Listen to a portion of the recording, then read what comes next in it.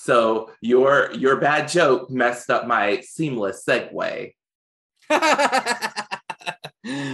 You're welcome. So I will start over. Wake up to a new morning, pop in a little nostalgia, just be kind and listen to the rewind. Hey everybody, welcome back to the Rewind. This is Keenan. And this is Jonah. Oh my God. Okay, so we are here to talk about the Smallville pilot. Yay! A classic. So good, so good. It's been a while since I watched it, and then I watched it this morning to keep it fresh in my brain. I think I gave the series a full rewatch before the pandemic, so that should give you a time stamp as to how long it's been. But Jonah, you're currently running through it. Mm-hmm. Yeah, I'm doing a rewatch now. I think I'm on the season 9, which is second to last because it ran for 10 seasons, right? Yeah. So yeah, it's been a ride, and I originally watched it when it first came on, like up through I think maybe season 5, but then I went off to college, and at college I didn't have the channel, and I was distracted by just trying to survive college, so I didn't really have a lot of time to watch from then on. So it's been fun watching it for the first time, like the second half of the series, and yeah, it's something. It has really, I totally get now why it's like it's in the zeitgeist as like one of the like primary like standout Superman stories, at least. Oh yeah, no, it is generation. People say like this is the DNA through which the Arrowverse could have been born. Like this is the originator.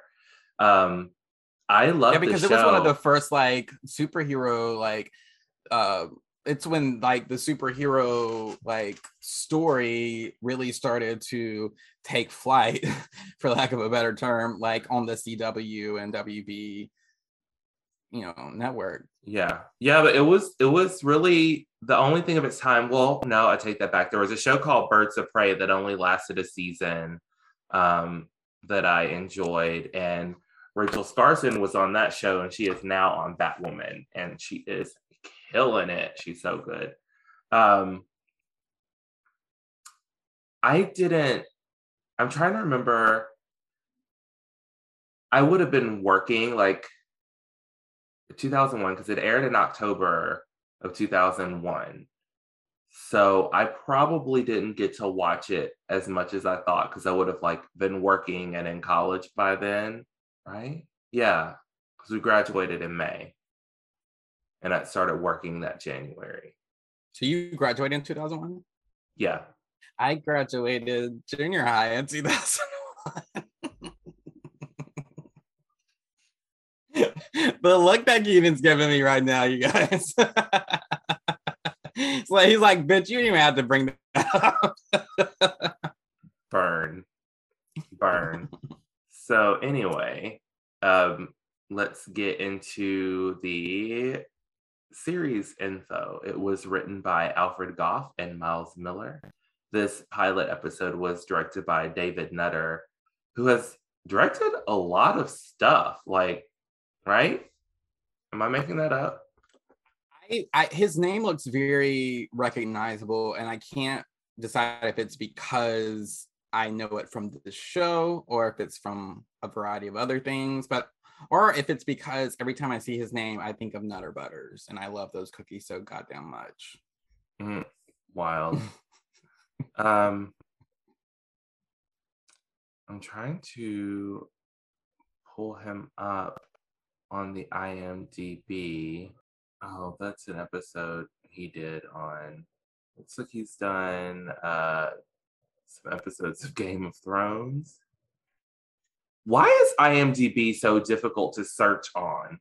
Like, it's easier to use IMDb when you Google something and then just go to IMDb. Searching on it is a pain in the ass. Mm-hmm.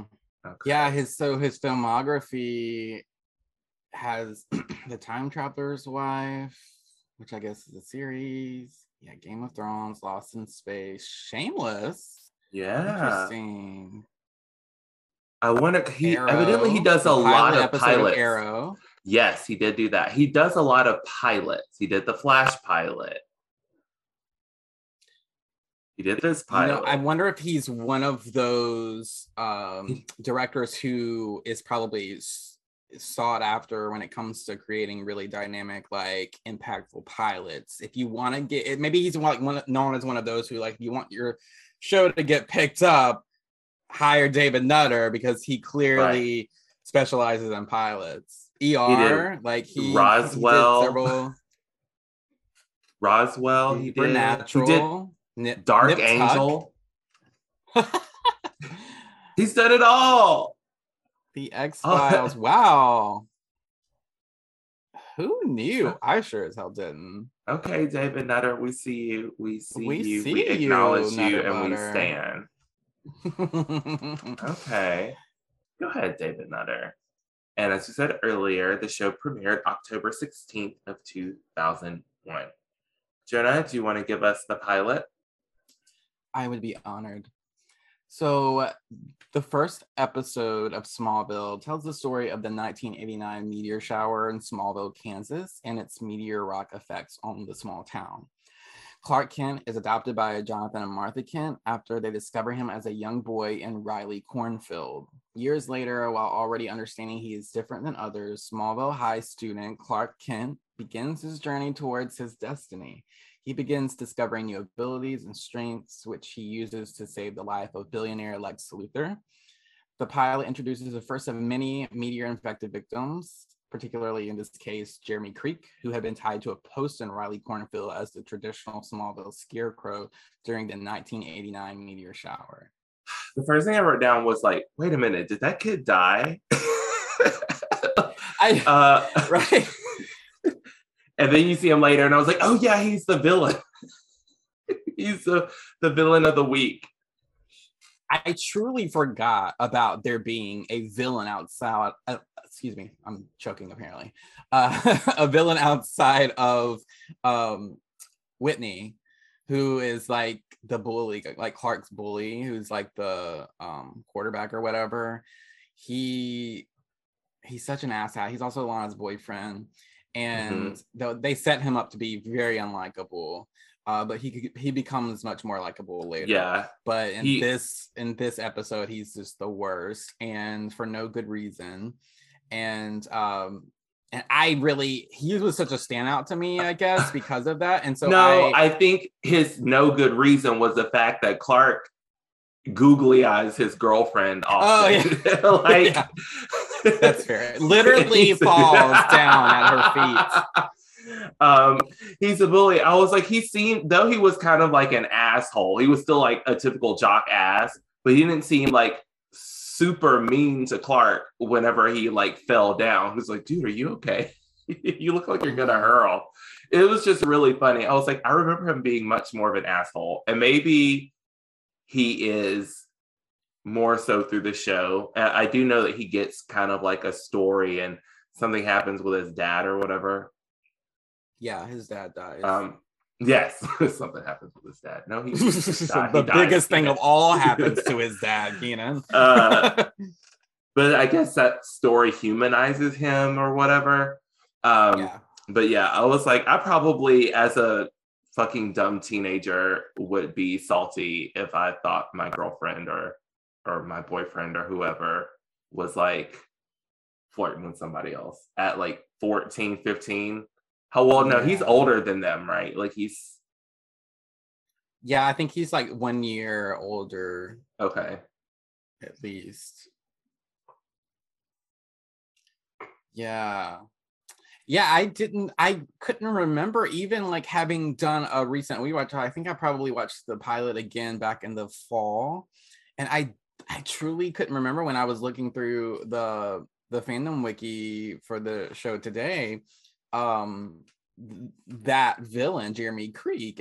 But now, like, as we're talking about, I'm like, oh yeah, that was a big part because the same thing that happened to him was the same thing that was happening to Clark, but I can't remember like how it ended. I mean, I don't think he like died or anything.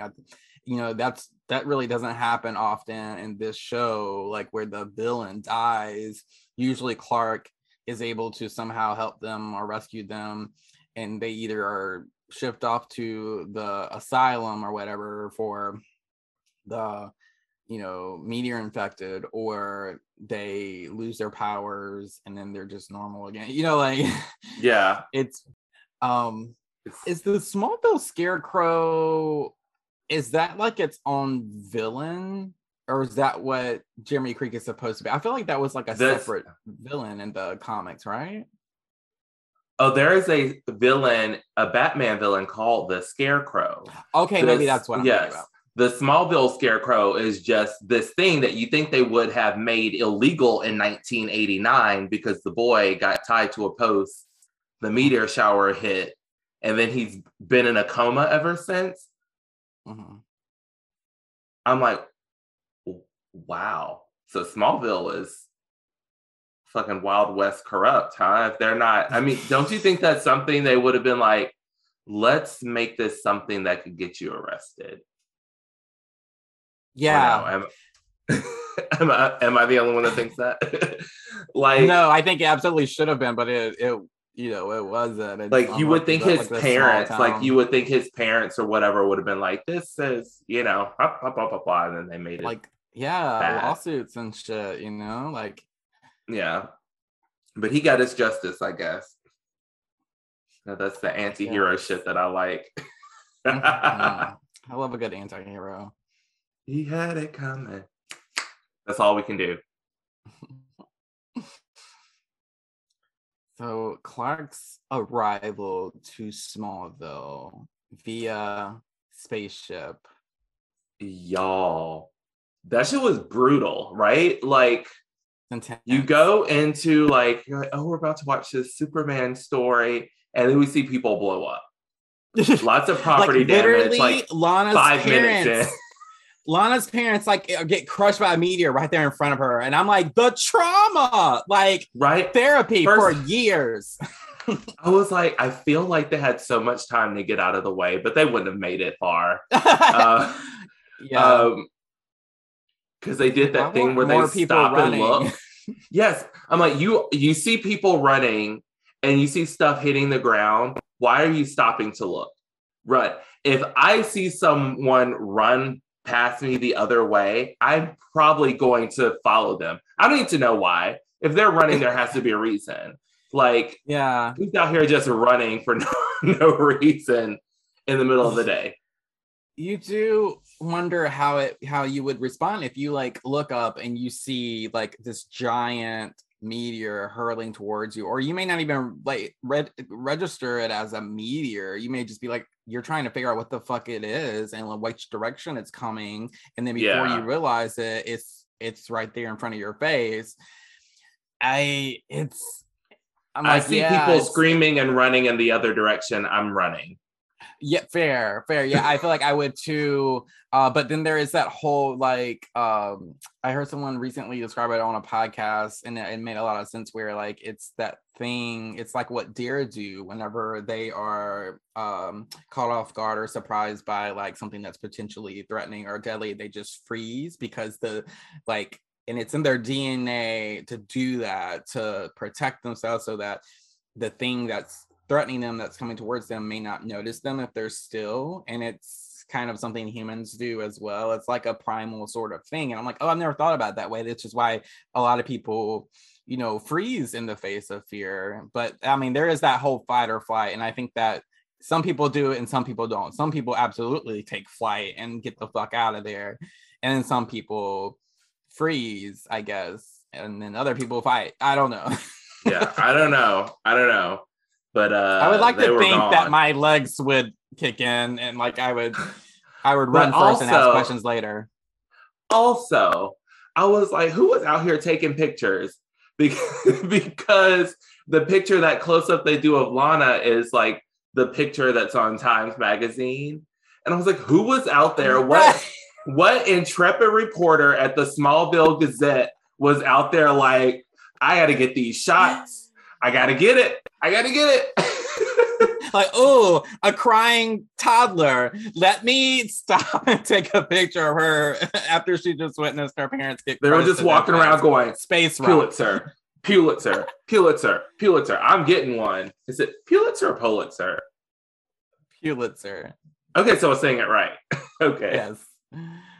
So, but Keita, as a photographer, you wouldn't have been out there snapping and I don't know because again, if I thought I was in a good place, I'd probably try to get a couple of shots. But no, I think I'm running. Like, no thanks. Oh yeah, it's an intense scene for sure. Yeah, it's rough, and you know, it's not the only meteor shower we get in Smallville throughout the series, and that the second one's just as brutal and very fun to watch. I forgot there was a second meteor shower. Did that bring a villain? Or was that? I mean, of course, we didn't say this already, but clearly they're going to be spoilers. We're talking about the pilot of a show. I don't remember enough to spoil anything for Jonah, but we'll probably spoil up until what he's watched. So you're now warned. Yeah. What did that? Like, this show is over 10 years old since it aired. You know what I mean? Yeah. And 20 years since it first premiered. I like, and at this point with our podcast, Keenan, if anybody's out there clicking on to listen to our podcast and they see a name of a show they haven't watched yet, that's on them. You know what I mean? Like, you're clicking on episode to listen to, or what if they're not listening, they're just like listening to our episodes and then they get to this one and they don't know what's going on. They're just like, oh, they're going to talk about the pilot, maybe this will give me a reason to watch it. Some people may talk about stuff without spoiling it, so I just feel like it's nice to say. So the Kents, how did you feel about the casting for Martha and Jonathan for like Smallville? Over time, I think they were great. I don't think they gave Martha enough to do in this episode. You know, she was just like longing for a child the whole time. You know, and that was kind of her note. You know what I mean? I feel like they were giving Jonathan a lot to do in this episode. Martha was just kind of like, what's going on? The car's flipped over. What more did you want Martha to do? I mean, I feel like Jonathan got a lot more, even like more interaction with did Clark throughout the series, right? Like, I mean, I think that's just a theme. Like, they always gave Jonathan or played by, why am I blanking on his name? I can't remember. Isn't he one of the Dukes? Isn't he one of the Dukes of Hazzard? Like the original Duke? Yes. I think he's like Bo Duke. He was the one that always had a bulge. John Snyder. The bulge. Yeah. Always had a bulge. Yeah. Listen. John Snyder. He was such a dad. I was like, oh, I forgot how hot he was. So wait, he hasn't done anything. Man. Hey, he hasn't done anything scandalous, right? Like, not scandalous per se. I mean, but like, I will just say this. I don't think he is someone who is very like super beloved among the liberal Hollywood types, if you know what I mean. Oh no, is he a Trumper? I don't know that he's a Trumper. I do think he's just like especially conservative, to the point that like there was something, he had said something, I think the closest to scandalous that he had gotten was probably back in like 2020 or maybe before, where he had said something that was seemingly problematic. I can't remember exactly what it was, but there was something that made me kind of like side-eye him, and it just kind of like gave me a bad taste in my mouth for him. Like, and I can't remember exactly why. I'm sure if you Google John Snyder, like I'm currently doing that now. Oh, well, he went to jail for unpaid alimony in 2018, I guess. Oh. I mean, that's shitty, but that's... Did they get him canceled? I don't know. I'll have to dig into this because now I want to know. I don't feel like he got fully canceled. I think it was like a semi-cancellation. Like it was like a, we're gonna cancel you. And then like, you better. And then, but since then he in a, I don't know if it was a tornado or a hurricane or something, ironically, he lost his farm. Like he lived on a farm and his farm was like severely damaged or distorted. He had been trying to raise money for that too. So since that happened, I was like, oh, that's such a bummer because and it is interesting to note that he is very much like his Jonathan Kent character. I think in terms of like his interest and like his style, like I think he's a true like man's man former guy, and that's very much who he is as Jonathan Kent. I see so what happened was it looks like in 2021 he made a comment about, so you remember the Dukes of Hazzard, their car is called the General Lee, and there was a battle flag painted on top of it, which was always very fucking awkward. You know, like I know lots of Black people that watch Dukes of Hazzard, but I know specifically that was so fucking wild and awkward. And it's like, they really, wow, somebody okayed that for television. You know what I mean? And even at the time, it was like, still, you okayed that for television. But anyways, he tried to speak positively of the message. But I'm like, well, here's your issue. It's like, so his quote was, it was the older, uneducated generation that wanted to remove the series from the airwaves. He went on Fox News and was like, I don't know. He probably said some shit that was like, we didn't mean it that way, and blah, blah, blah, blah, blah. Probably threw in some history bullshit, and then... All you have to say is he went on Fox News, and then that's all I need. Exactly. I'm like, damn. So, well, that sucks. Anyway. Lame. Yeah, but as Jonathan Kent, very, very lovable and got a lot of the heavy lifting. And he's a great actor. I mean, he's very convincing as the human father of Superman. And Annette O'Toole, who plays Martha, she was able to do a little bit more. I still feel like they didn't utilize her to her best potential. You know, what's going on with Jonathan now?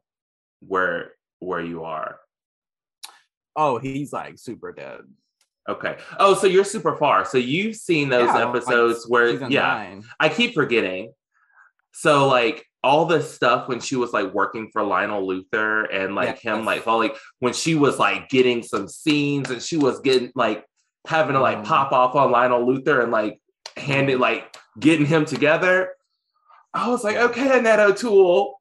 Yes. Yeah. Annette O'Toole is a wonderful actress, has always been incredibly underrated.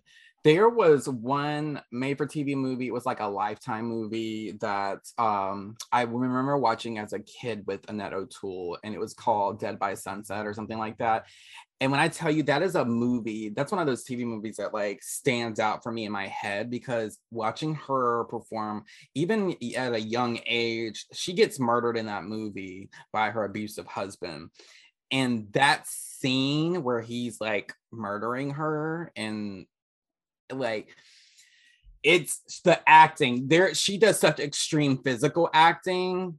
And she does some of that in Smallville too, but not nearly to that extreme, where there's like a vein that shows up in her head that just like there's like a vein she has in her forehead that is just like so intense when she's like screaming, or like it's just so dramatic watching her perform that she's one of those actors who like performs with her whole body. It's not just like a stationary performance, you know? Yeah, she was doing a lot of face work in this episode. Like that's what she did. Like she had very few lines, lots of face work, you know?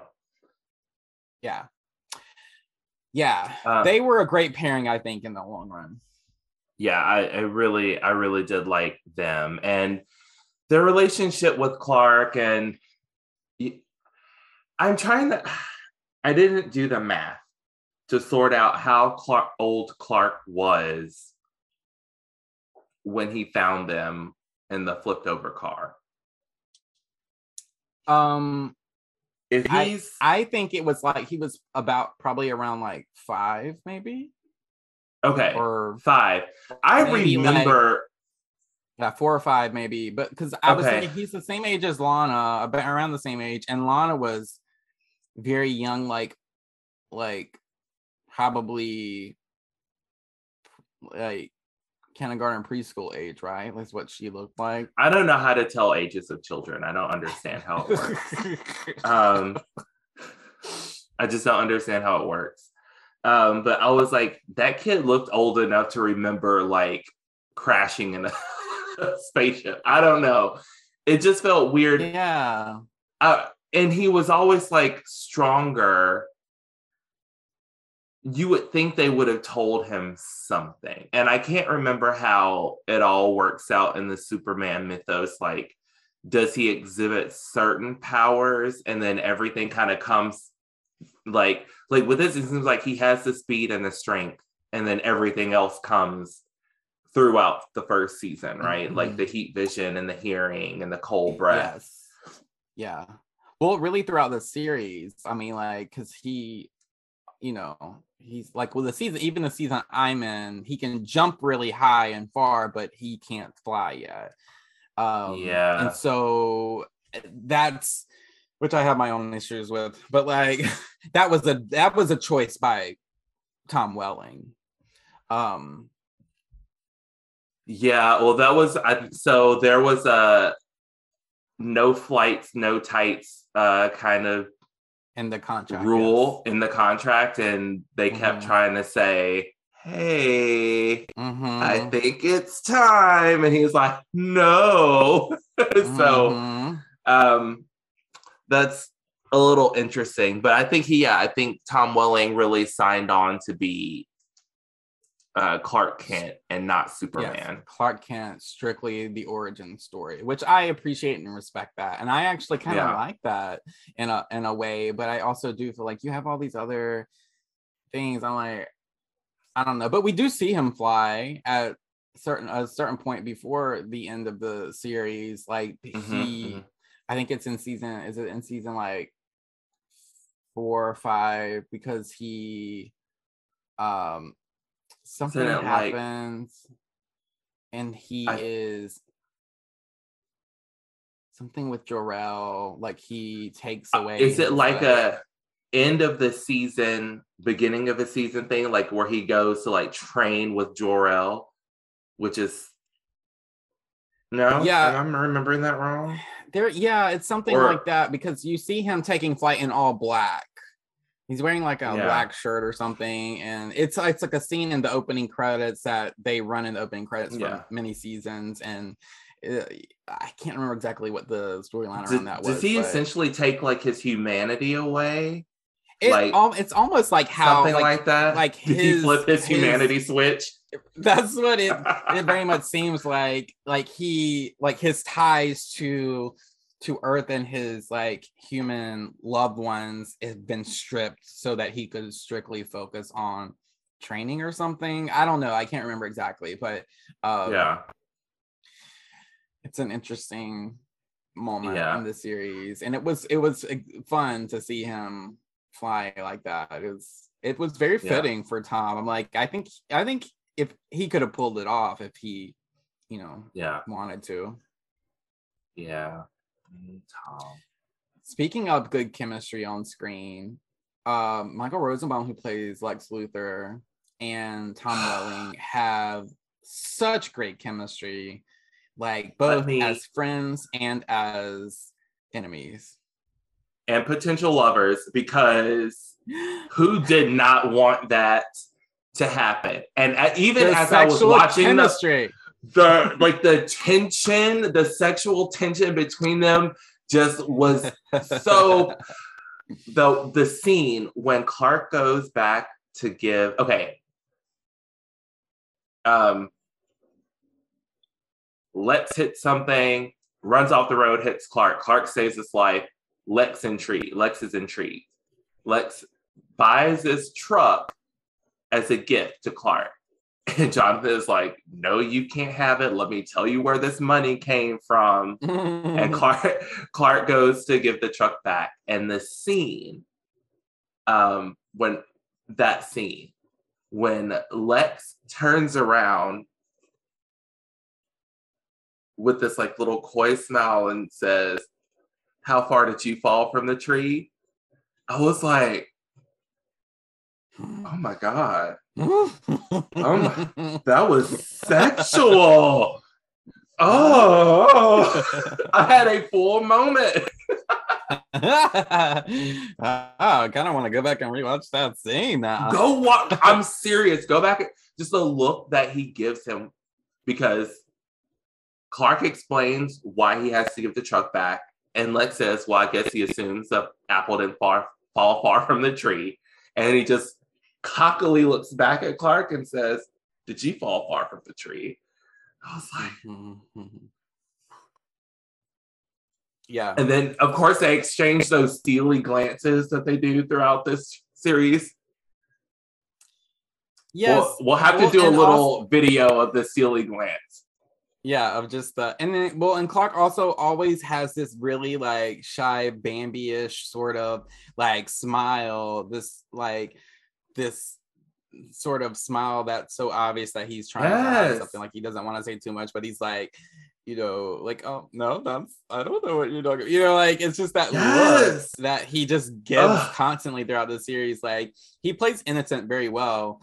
And Lex is very flirtatious and very charming as a character, and he is throughout the entire, I mean, like Rosenbaum's performance of him, I don't know a better Lex Luthor, honestly. To date, he is one of my favorite Lex Luthors.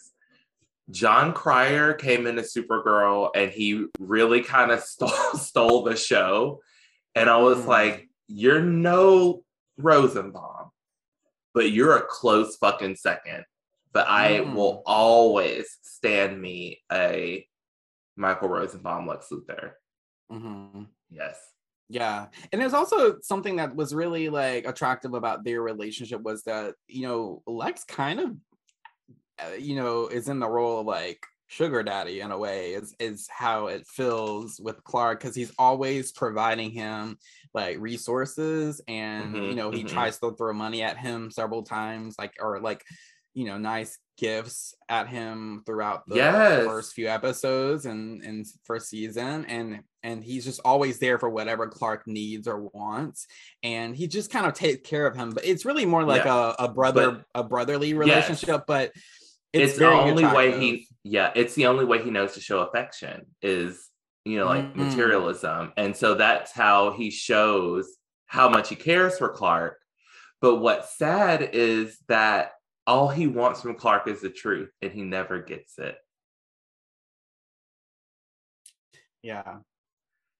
Can you imagine like how different would things have gone if very early on Clark was like, I have power? He doesn't even have to say he's an alien. I think at this point, like they start to establish that there are metahumans in the world. They never had to like out Clark as an alien. They could have just said he was a metahuman and they don't know where his powers came from. Or that he was a meteorite kid. Like I never understood why he didn't just say like meteor rocks gave me this thing, but for some reason I'm like weak around them. I think because he does share that secret ultimately with other people in his life, of course, as we know, his other friends, but I think it's just because Clark just at the root of it did not trust Lex. Even when they were close friends, he just didn't trust him. I think there was an instinct there, and I think he was right. I do think that their relationship and friendship probably would have lasted much longer, and Lex would have had a little bit more redeeming qualities and storyline had he known the truth. But ultimately I think Lex would have tried to use Clark for like in ways that were not totally right or ethical or moral, but in his Right. eyes, he would have thought that it would have been the right thing. You know what I mean? And that's a much more interesting story, don't you think? Oh yes, because I feel like the way that they cut it is just so black and white, and I'm like, well, in a way, I do feel like there were moments where Lex was very morally gray, and they made him more complex in that way. But in the bigger picture, it just felt like the way they were setting it was very black and white. I'm like, I would have, I think I would have preferred to see a relationship where like Lex did know the truth about Clark from earlier on. Right, because like it puts Lex and Clark's father at more of an opposition, because if Clark is trying to work for Lex, like Jonathan is not going to go for that. And so there's a lot of dynamic there. That's probably going to give a lot for Annette O'Toole to do, because she's going to be like in the middle of all of that.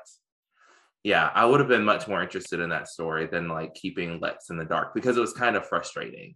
And then he's supposed to be so intelligent. Like Lex should have figured this out already, you know? Yeah. And that's why I never understood like that unspoken thing where it's like he always sort of knew, it seemed, but they didn't really say it. Like it was just, he always suspected and he was always suspicious. And it was even like when it was truly revealed, I think it was more like, I knew it, you know, like I think he even says those lines at some point, like I knew it. And then he also talks about like whenever they're fighting, I think Lex at that point has like later in the series, there's a point where Lex gets the same powers as Clark. I think maybe because he was possessed by Zod or something like that. Or that was a weird, I can't really exactly remember how that worked out, but like he ended up being comparably powerful to Clark. And he's talking about the things that we could have done. We could have changed the world or something, like if you had just told me the truth. And I'm like, I do think you could have changed the world. I don't know if it would have been for the better, because I think he would have ultimately used it for selfish purposes or misled morality. And I think that's where like the ultimate Superman versus Lex Luthor like story would go to come from there. There's like I think it was the 100th episode of Supergirl, they kind of explore because in Supergirl's world, like she is friends with Lena Luthor, his Lex Luthor's half sister. Fuck. Okay. And it's the same thing where like Supergirl never tells Lena who she is, and it drove her to be a villain. And by the time she found out, she was like, it's too late. I'm going to out Supergirl. Yes. But that's what happens when they eventually tell her. But there's an episode where they show like what would have happened if she like told Lena who she was off the bat. And I'm like, let's explore it. I wonder if the I'm like, hey, can they explore that story in the animated series they're working on? You mean like Michael Rosenbaum and Tom Welling? And yes. Yeah, I'm excited about that.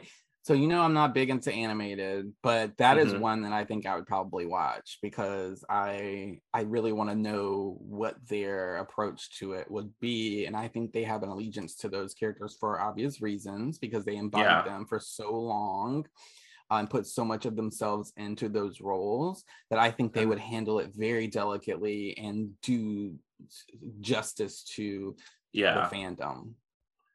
Yeah, most definitely. So good, those two. So good. He also had some really, really great chemistry with Kristen Crook. Crook. Kristen Crook. Yeah, say that 5 times fast. Kristen Crook. I've never been able to say her name properly, but their scenes are so sweet together. Clark's and Lana's. Yes. Yeah, it's very, but they do the whole will they, won't they for so that was too long. much. It was too much. so CW of them, you know, like, and then the same with Lois, and we've talked about that before, how frustrating that is. That's been the biggest issue I've had with this show, is like the way they drag that out so much. But then you have like other random like love interests they throw in, like the meteor infected, I forget her name, but I know who you're talking about. Yeah, she has those abilities, and was she the one, did she go invisible?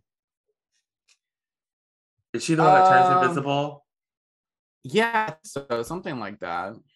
Yeah, but you know, I think they were able to play on that, like, I'm so different and you're different too. You have powers. Right.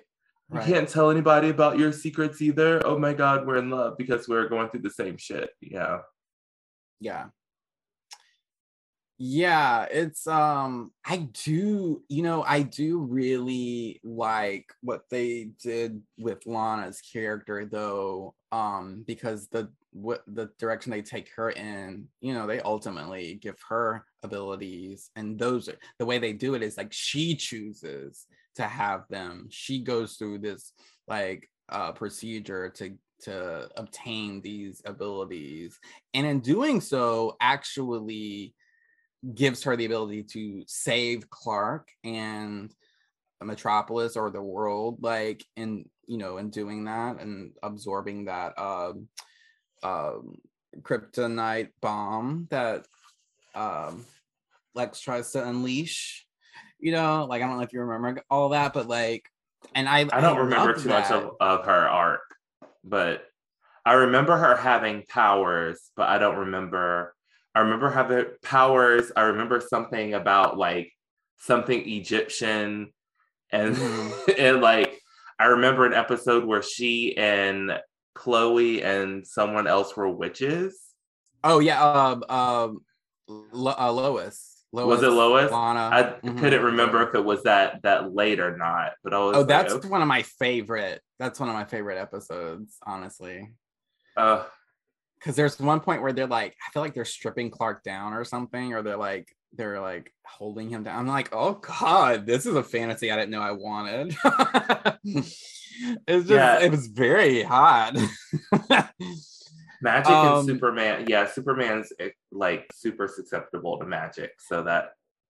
Here's my thing though. Here's my issue with that. Like, so Clark, what they do with Lana and her story arc is so much more profound and like interesting than what they do with Lois story arc later. I don't feel like Lois has as much of an interesting story. I feel like so she's an overzealous reporter who doesn't know how to stop asking questions, you know, like, but she's also a super badass, like, you know, and kicks ass right out of the gate. But like, I don't know, I just feel like they just do so much more with Lana's character, and they give her a better like send out, I guess. I don't know. Yeah. That's me talking as someone who hasn't finished the series yet, but I feel like I'm far enough into it to, you know.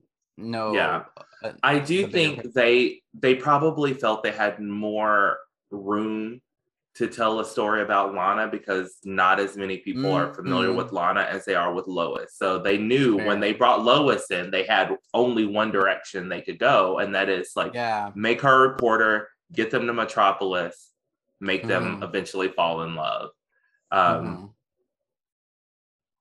don't remember if she knows that he is Superman by the end. I want you to tell me when you watch it. Like, I don't know if she knows. I don't remember any of that. But like on Man of Steel, like Amy Adams, Lois Lane, like she knows he's Superman. On Superman and Lois, like they're in a place where she knows he's Superman. And I love those stories Keenan, a bit more. If I get to the end of Smallville, the end of season 10, and she still does not know that he is Superman, you will know, because I will be screaming the top of my lungs and you will hear it from across town. I will stand in the streets. I will rage.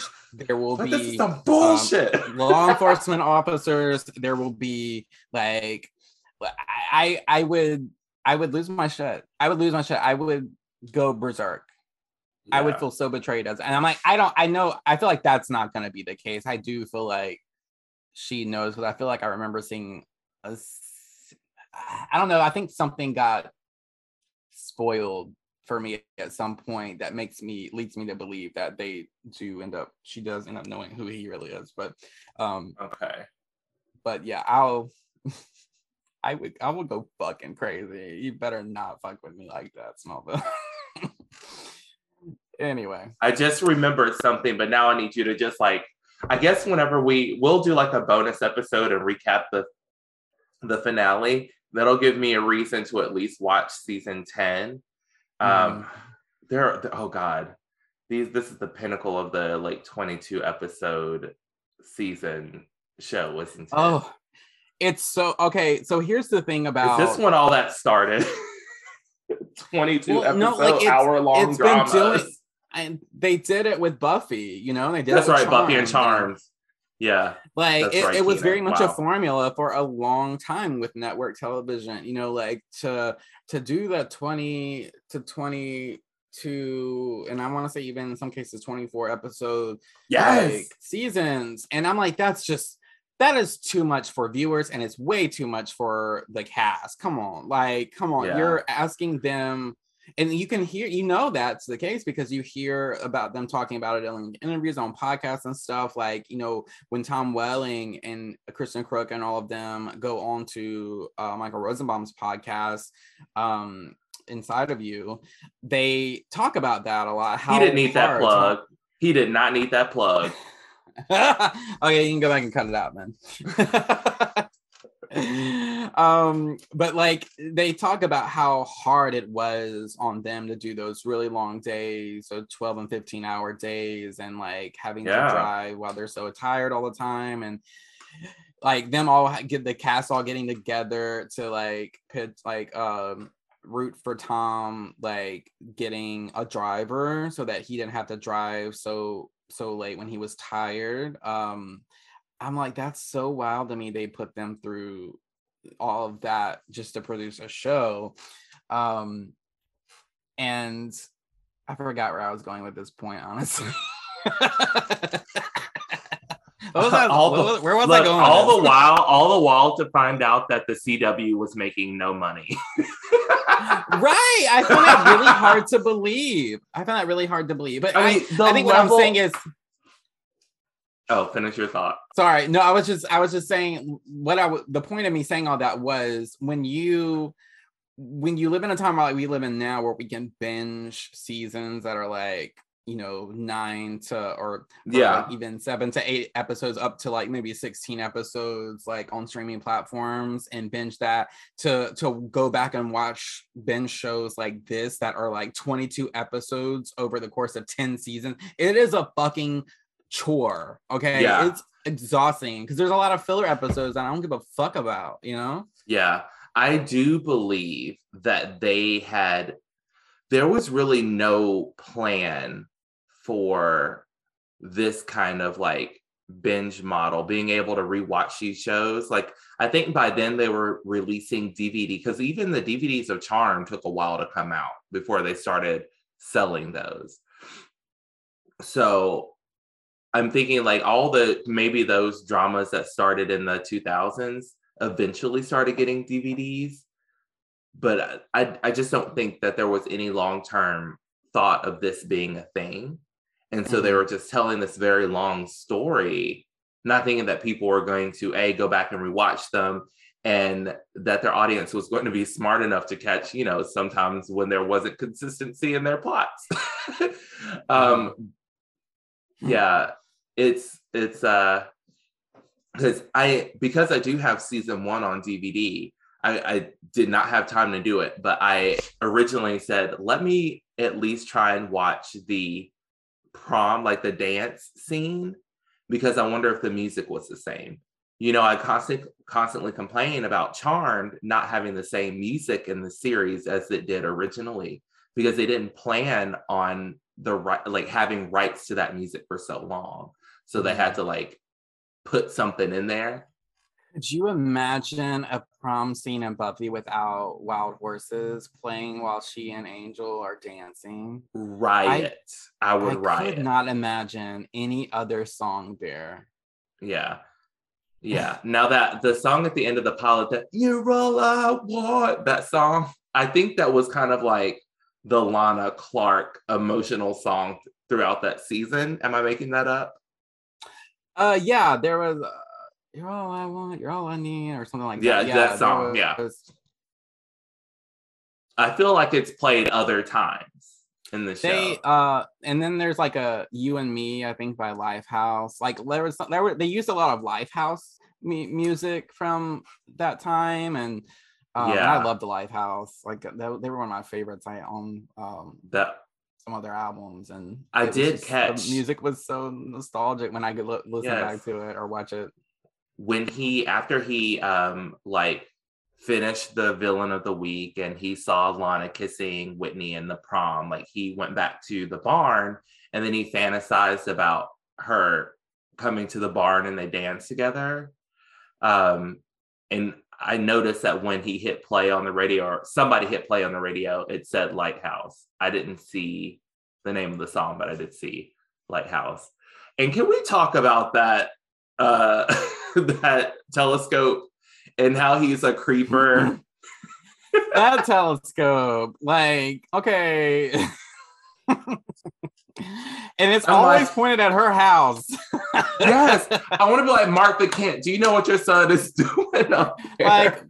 Like, bitch, you are not looking at the stars. You know, you're looking right into her bedroom. You ain't fooling nobody. I'm like, so Superman is a creeper.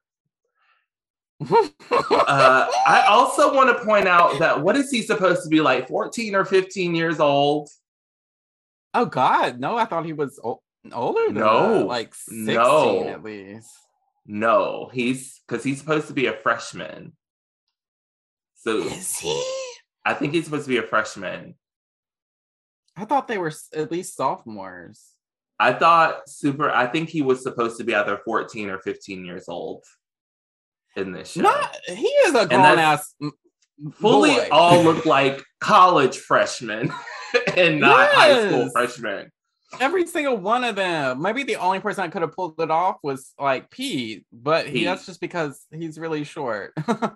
And I think even Pete said I need to go back and rewatch that scene, but I think Pete says something like every year they pick a freshman to be the scarecrow. Right. Yes. You're right. That's so. He's so young, and that freshman with like a 6-pack like that. Like, come on. I was like, that's inappropriate. How dare they make the world lust over this? Because Superman and Lois, when they do their like episode called Smallville, and they flash back to a young Tyler Hoechlin, he looks like a 15-year-old, like very skinny kid who just so happens to have this super strength. And it's much more, I was like, this is supposed to be Tom Welling. And then I was like, no, they actually have a kid doing this role in Superman and Lois. Maybe it's because he grew up on a farm and he was always doing those like the farm chores and stuff and like lifting bales of hay and tractors and shit. I don't know. Bill, we gotta flip a tractor every now and then. Oh my God. He is like what is out there just like lifting tractors for like a workout or something? Or putting his arm in fucking leaf mulchers, breaking expensive ass equipment. I'm like, Jonathan does not have the money to replace this equipment, Clark. Okay, but on that note, can we talk about how much fucking equipment and like they've destroyed in the show over the years on that farm? I can only imagine that farm has like been wiped off and then rebuilt. I'm like, what are your insurance premiums? All the while they're struggling to like make mortgage payments, and he like lost the farm at one point. I'm like, well, yeah, because you're fucking destroying everything. Like, your son's having intergalactic fucking battles out in the cornfield. Wild. Oh wow. And then you have another sort of formula that I think that the WB shows like like this that follow like teenagers is like a Scooby gang, and Clark has his own sort of Scooby gang in Chloe and Pete. Mm-hmm. Unfortunately, like our Buffy Scooby gang, it took them a while to find out. Like Pete found out first, right? And then like Pete had to keep it secret from Chloe.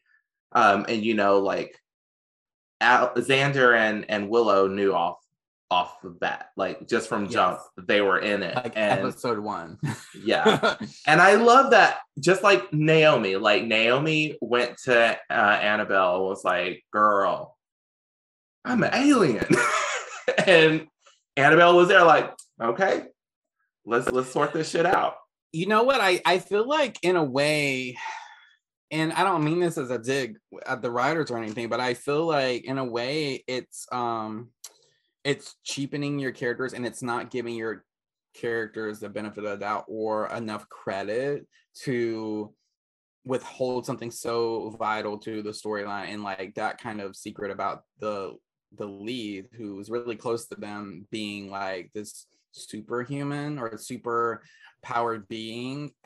Whereas like with Buffy, you know, it is discovered early on, like in the first episode, because they're put in harm's danger and they have no choice but to just know. Yeah. And I mean, but the same thing happens with Chloe and Pete all the time. They're constantly put in harm's danger, and they're like, and Clark's always having to like rescue them on the fly in a very like sly, like discreet manner. And they still never trust those characters with the information. And I feel like it's a little bit of a slap in the face. To them, because we know that they're capable of handling it. Chloe ends up becoming like the fucking like centerpiece for all of the superheroes. She's Watchtower. Person in the chair. Yeah, she's the person in the chair. Yeah, pulling all the strings and all the flipping all the switches, and like the techie, you know, mastermind or whatever. So pulling the strings and masterminding Chloe. Mm-hmm. Yes, that's exactly what she did.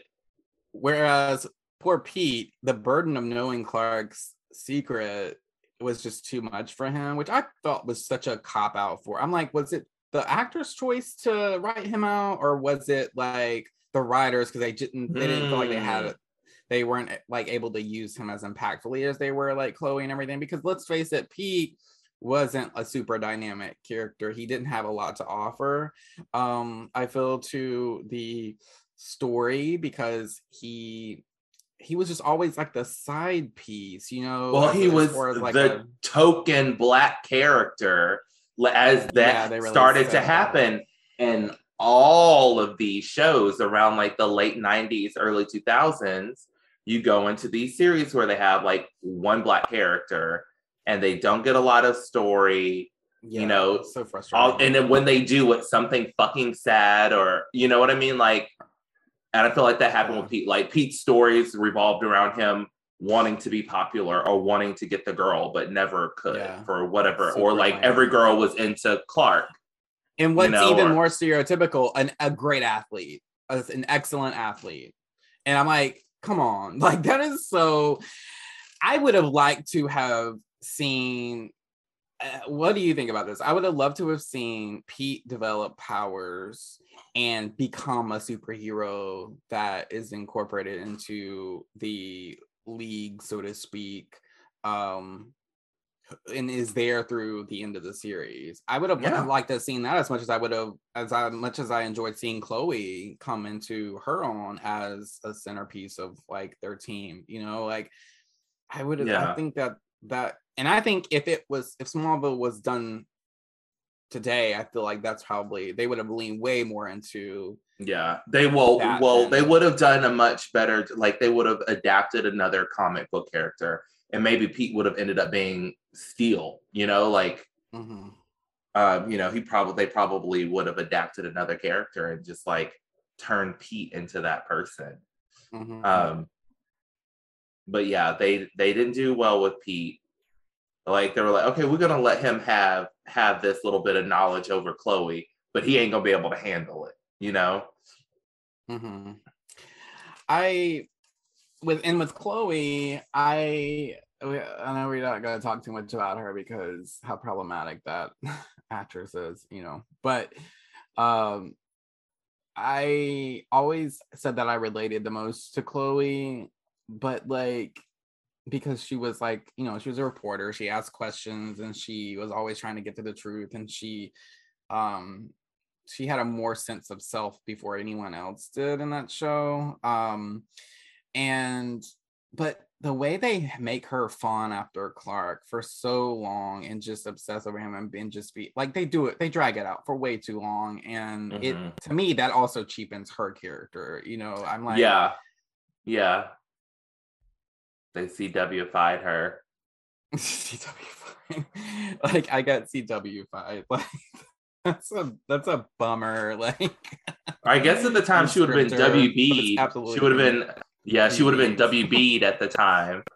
But yeah, it was kind of like that thing that, I mean, the same thing happened in Buffy. If you think about it, with like between Willow and Xander, and then between Xander and Buffy, like it was drawn out a little too long. I feel like more so with Xander than it was with like Willow and Xander. Like it was more so with Xander and Buffy. Yeah. Like he was just like, he was hanging on to her for too long and was salty when he shouldn't have been, when he should have just moved on. Yeah, and caused problems, right? Like he caused problems. His petty jealousy caused problems because had he given Buffy Willow's actual message, she probably could have kept him from opening a Catholic. But we won't go there.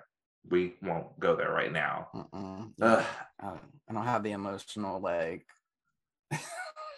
energy. so toxic. Xander. Oh, Xander.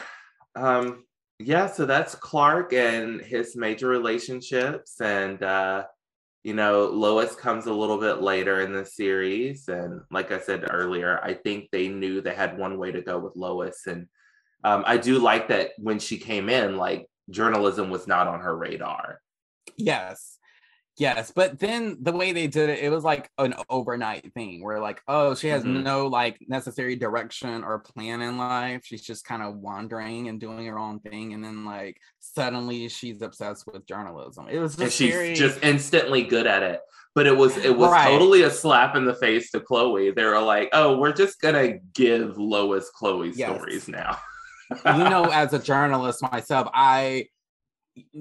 especially doing this watch, the rewatch of the first half of the series, and then like me being new to the second half of the series, like I'm watching for the first time Lois be a reporter, and like the writing, like she's so supposed to be so good as a reporter, but like the writing is awful. Her writing is awful. The headlines are terrible. I'm like, it's not how it's done.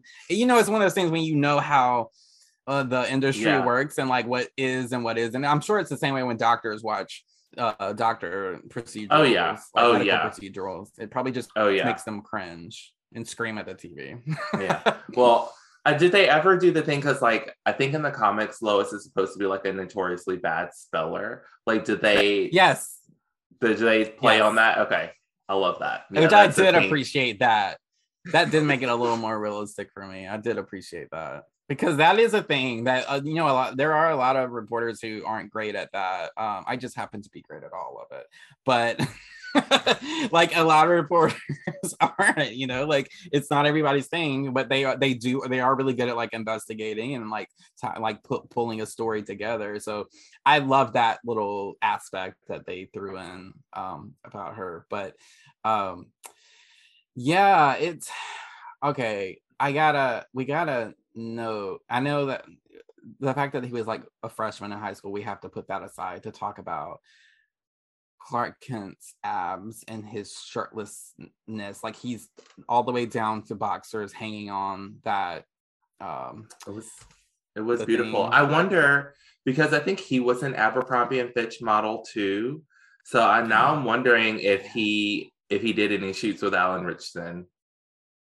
So are there pictures of them hanging shirtless over each other somewhere in the internet? I'm like, I mean, like I hope they didn't do that to Alan Richardson because, Tom Welling, like, come on, like a god. He's beautiful. He's a Alan's beautiful abs man. were fantastic. Yeah, he had a nice body, but I mean, like, He still does. You can't hold him up next to Tom Welling. Like, Tom Welling literally embodies Superman, and he's not just, it's not just that he's hot because he has a hot body. He's actually a beautiful, like, man. Like, he has beautiful features, and I don't know. I just kind of feel like Alan Richardson's kind of basic, honestly. He just has a nice body. I think she's actually more attractive now than he was when he was younger. He has definitely gotten much more attractive in his daddy days, I will have to say. But when I first watched that Smallville pilot, I was a teenager. I was probably like a sophomore or junior in high school, and I was far from out. I had not self-identified and would not self-identify for many years to come as gay. But when I tell you, watching Tom Welling shirtless and just in his boxers on that post hanging there, and he's dirty and sweaty. Mind you, while Lex woken something in me. While Lex was like frantically trying to untie his knots to get his man off the pole, I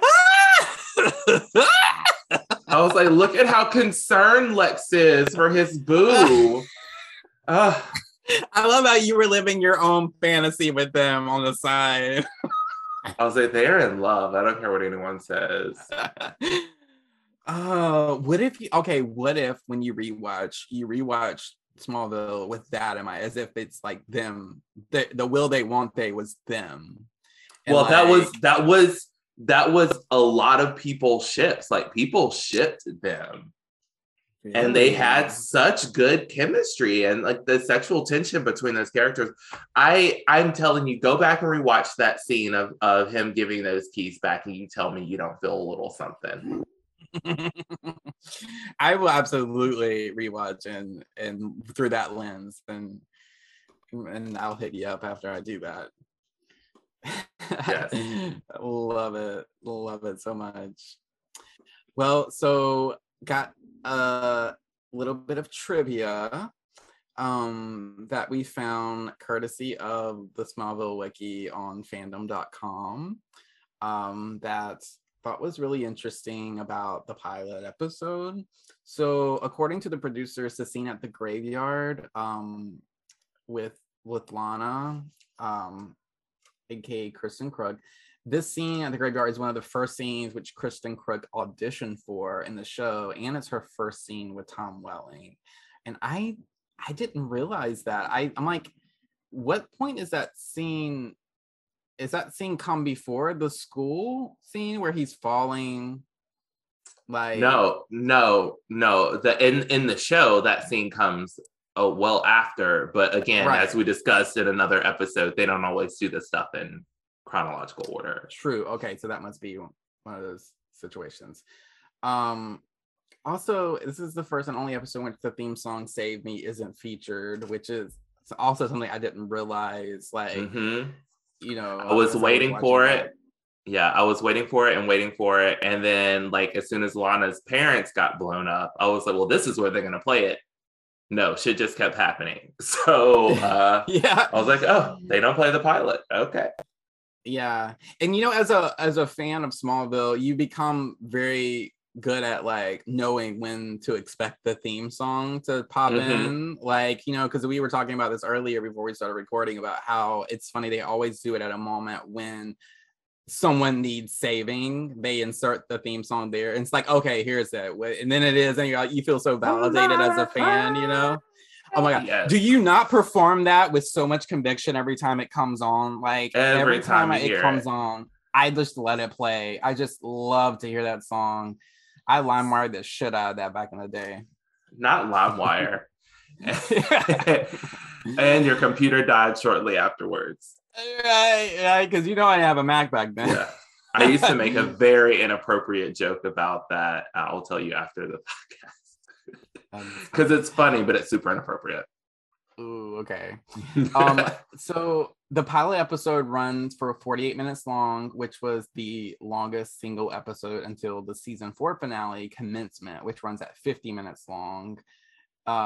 This would then be beaten by the double part episodes of Absolute Justice and the finale, which ran at over an hour each. As the more stuff they kept adding that was longer, the less of an interesting fact it became. Yeah, I know. I was like, so wait, we're just counting like it by a couple of minutes? I'm like, what? Does that much even happen? Like they could have at least said this was what, the 4th longest episode, and then given the run times of the other ones and called it, like, it started to be like, this was the longest one until this, and then until this, and then until this. Yeah. Yeah, I should have like vetted that one better before I read it. Like, it's not as interesting. I'll take the next couple. Let's see. Yeah. The bridge that Lex goes off is the Loeb Bridge, a reference to Jeff Loeb, who wrote Superman comic books and consulted on season 2. That's really cool that they had a comic book consultant on that. Let's see. David Nutter previously directed 21 episodes of Superboy from 1989 to 1992. When DC Universe app launched, or I guess it launched during the pandemic or right before the pandemic, I tried watching a couple of episodes of Superboy. It was very, very 80s. Like, even for like that first episode, I was like, okay, I think I watched maybe 2 or 3 episodes, and then I was like, okay, I'm good on this. Because you're probably not gonna know this, but like, who starred as Superboy? I do not remember. I don't think I recognize anybody, and there may have been like one person that I could have been like, oh, that's so and so from Whatchamadoodle, but I don't remember seeing anyone that made me go, oh my god, that's such and such. Someone called they had John 2 people. Hames Newton. And then they had a different person for seasons 2 through 4. This did have Lana Lang in it. So maybe there were people who were very familiar with Lana if they watched this. John Hames Newton was the initial for season 1. And then from seasons 2 through 4 was Gerard Christopher. I don't know either of them. Oh, Gilbert Gottfried played someone in season 2. Which is funny because Godfrey. Yes. Well, and see, I believe he voices Mxyzptlk in the cartoon, but I'd have to double check that because the guy sounds like him. So cool. Love, love, love. Maybe if this made its way to HBO Max, I'll give it a shot. Because I think everything that was on DC Universe, oh, wow. It launched in 2018. Wow. Okay. I think everything that was on DC Universe made its way over to HBO Max, except for Swamp Thing. That's something I bitch about on another podcast. Yes. So David Nutter, and as we talked about him earlier, he directed a lot of pilots that we loved. The Scarecrow prank that, okay, well, that is a weird way that they worded the sentence. The Scarecrow prank that in which Clark was victimized showed him hanging on a cross-like structure. This is the first of several times throughout the series that imagery of Jesus Christ alludes to Clark being a Christ-like figure. Which I think that is something we have all seen in in Superman stories. I think even in the Superman, like Batman versus Superman, BVS: The Dawn of Justice, is that what it's called? Whichever one that like, no, it's in Man of Steel. They do make a lot of like Second Coming and Christ kind of references and. Yeah, because the idea is that Jor-El is God and that Clark is, or Kal-El is Jesus. I don't even think it's that deep because people don't know who Jor-El is. I think it's just the fact that he is seen as a savior, and it looks like he's doing good, you know, and he's a Superman. And lastly, it says that this is the first and only episode that shows Clark Kent carrying a skateboard. I don't even remember. I didn't remember that either. I'm like, God, it's like I didn't even watch this pilot. I'm like, how did I forget all of this so already? I just watched it back in the fall. Okay, so I wanted to say two things about the pilot. First, Smallville was doing product placement from jump, because when Clark opens that refrigerator, there's like face out Mountain Dew and Pepsi in the door of the refrigerator. I was like, damn, off the bat. And then later, they're, I think, one of the first shows to really show the apple on the computer on a Mac. Yeah. It took them forever to show it on Buffy. Like, there was always a sticker over like Willow's laptop, the apple that would have been on Willow's laptop. And you go back and watch. I wonder if that was I remember. I wonder if that was because Buffy wasn't as widely or warmly accepted as Smallville was. I never understand how that works. Like, they're like, we're not going to show your logo unless you pay us, right? We don't think you're a cool enough show for our logo to be shown. Like, I don't know. Yeah. I never really understood how that happened, but you know, product placement when you see it. You know what I mean? And the next thing was, so in the opening scene, like, you see after the quake and they flash forward to the future, you see Clark like Googling, or not, I guess he wasn't Googling, but he was like looking at news articles of like metahumans. And the first one references the fastest man alive. And you could see it well enough to read the article. So I read it, and it was some guy named Scott Higgs. And I was like, oh my God, was this like an Easter egg? It is not a person, but it was just alluding to there was another person who was running super fast before they introduced the Flash. So they're thinking, the thought from the Screen Rant article that I read, because it was like 10 things you didn't notice about notice in Smallville, but they were all about the Flash. And I was like, oh, I'm happy to say that I noticed most of those. But they think that there were plans to maybe introduce him earlier that didn't pan out. But be a lot in the show that didn't quite pan out the way that they want. Yeah. Now, I could not read the second one because the second article was about like a young, I think it said South Korean kid who lifted a car over his, like, off his dad or something. So like at this point, they're showing us that there are metahumans, because that fastest guy, I think it said he did the meter dash in 2.8 seconds, if I remember the article correctly. But you can like pause it and it's clear enough to read. But I thought that was cool, because ever since seeing Kirby on the screen, on that screen, I was like, damn it, I have to pay attention to every screen that's on the screen now. Yes. Otherwise, you're going to miss a good little thing. Yes. Something's always hidden in plain sight, it seems. Those writers are such sneaky little stinkers. Yeah, I'm surprised you didn't see the Tatum ash box and when they were in Dewey's room, because that's like the camera was panning across. It kind of lingered there. Do you remember seeing a picture of Tatum? No. It may have been a picture of Tatum or after. Really? Because like I feel like they lingered on it. Oh, I'm sure they did. I was just so fucking stressed through that entire scene because I just expected Ghostface to pop in, like, and stab him. Like, I couldn't focus on anything except that. I was so distracted the entire time because it very much felt like that was what was going on. Understood. Yeah, because I feel like there were a few of those like around the corner shots, you know. Yes. Oh, Scream. So we have gone through like our character discussions, and we talked about the plot, and we've gone through some trivia.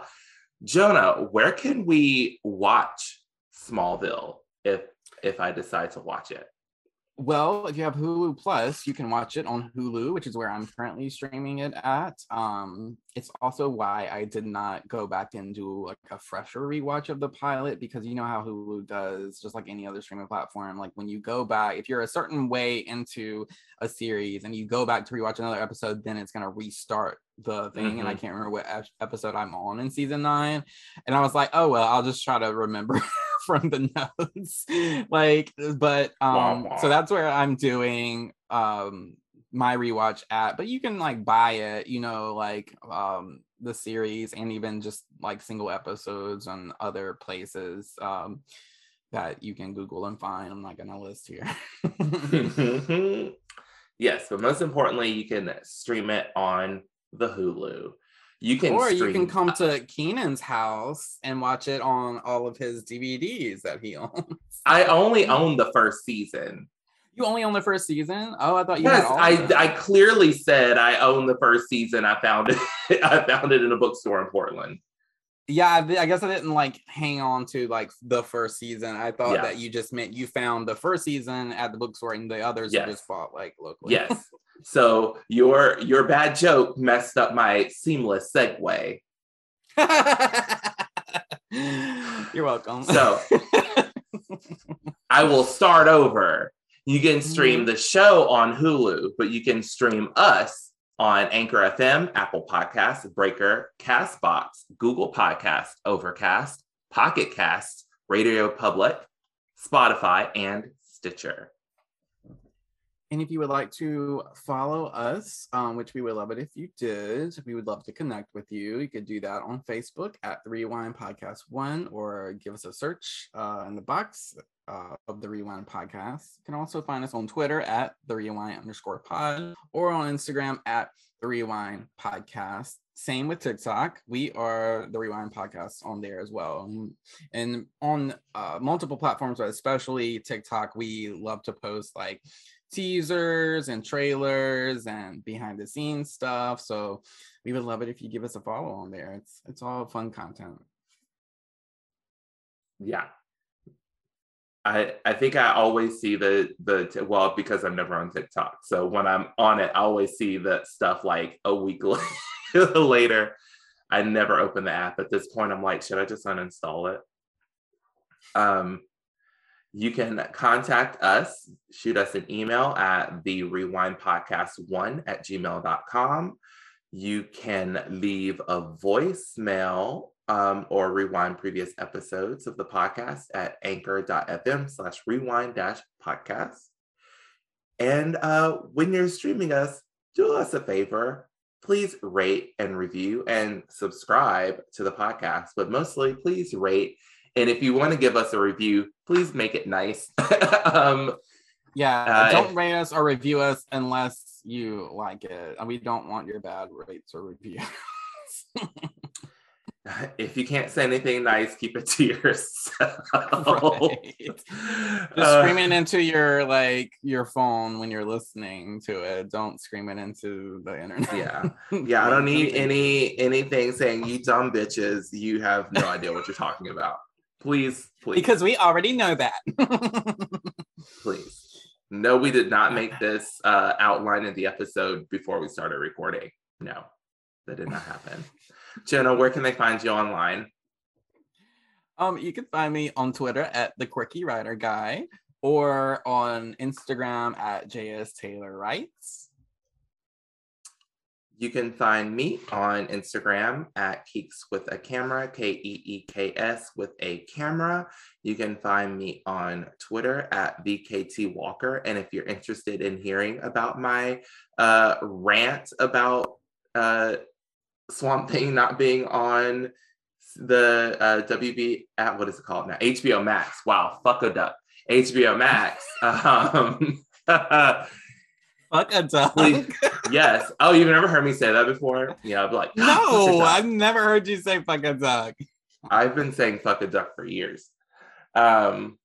Anyways, if you're interested in hearing me rant about Swamp Thing not being on HBO Max, go listen to Justice League Dark podcast. We just released a character spotlight episode of Swamp Thing. And with that said, everyone, be kind. And please rewind. Goodbye. Goodbye. Just be kind and listen to the rewind.